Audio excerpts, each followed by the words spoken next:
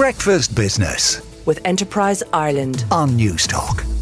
Nevin Economic Research Institute, or NERI for short, has published a new report looking at the makeup of the tech sector in Ireland.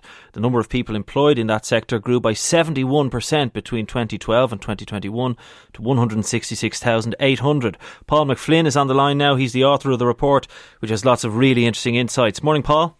Good morning. If we just look at the proportion of the Irish workforce that this sector makes up, it's 7.5% in 2021 compared to 5% in 2012. So what is driving that growth, do you think? Well, I mean, we're looking obviously in Ireland, but we're within the broader sector itself, the tech sector. It's been a huge source of employment growth for most developed economies. But Ireland's growth really does sort of stand towards the top of the league table. And we've just seen sort of consistent employment growth over the last 10 years. Almost uninterrupted by the pandemic or anything like that, and it's now becoming quite an important sector of our economy in terms of what it counts for as total employment. Yeah, the only sector that outperformed it in this period was construction, but obviously that was coming off a very low base. We know we had lost a large amount of construction workers, so there was a rebound there, but it was coming off a very, very low base.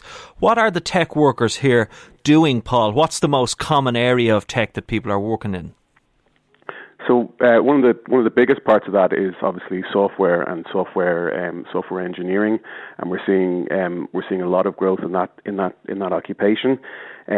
Particularly within that sector as well, managers, and that is obviously accounting for a large slice of the higher wages that we're also seeing in that sector. We don't cover wages in this report because we can't really get down to that level of detail within the smaller occupations. But when we do see such a big share of IT specialist managers within the Republic of Ireland, that is going to be driving a lot of those higher wages that we've seen within that sector. Yeah, and I think it is testament to this narrative that we hear all the time about our FDI model, that we have a lot of good talent here. And I think when you see this level of managers coming in, that is, I think, it proves the truth of what the IDA says, in terms of our growth here. People obviously are attracted to the talent we have. The fact that most of our workers are in software development, I think it's slightly over half. That's good, isn't it? I mean, manufacturing is the second biggest area, but manufacturing, you would say, is probably more vulnerable to lower wage economies overseas sort of stealing the jobs off us.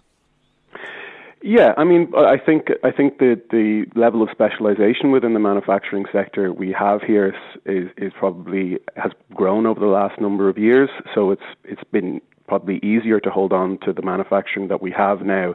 A lot of the more footloose kind of manufacturing would have ebbed away over the last number of years with greater global competition.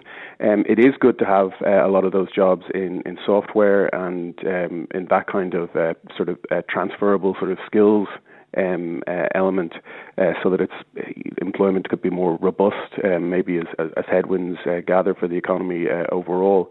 But the manufacturing sector is still quite important, and quite important when we look just outside Dublin, because the tech sector isn't just Dublin. Dublin's obviously very, very important, and it accounts for the largest share. But there is a decent spread amongst the rest of the country as well. Well, possibly the most interesting thing in here is basically that Kerry and West Cork won lots more tech workers between 2012 and 2021, and it seems to be at the expense of sort of the Kildare, Meath and Wicklow region, where the share of tech workers has gone down. So why has that happened, Paul? Why has Kerry and West Cork won out and Kildare, Meath and Wicklow lost out?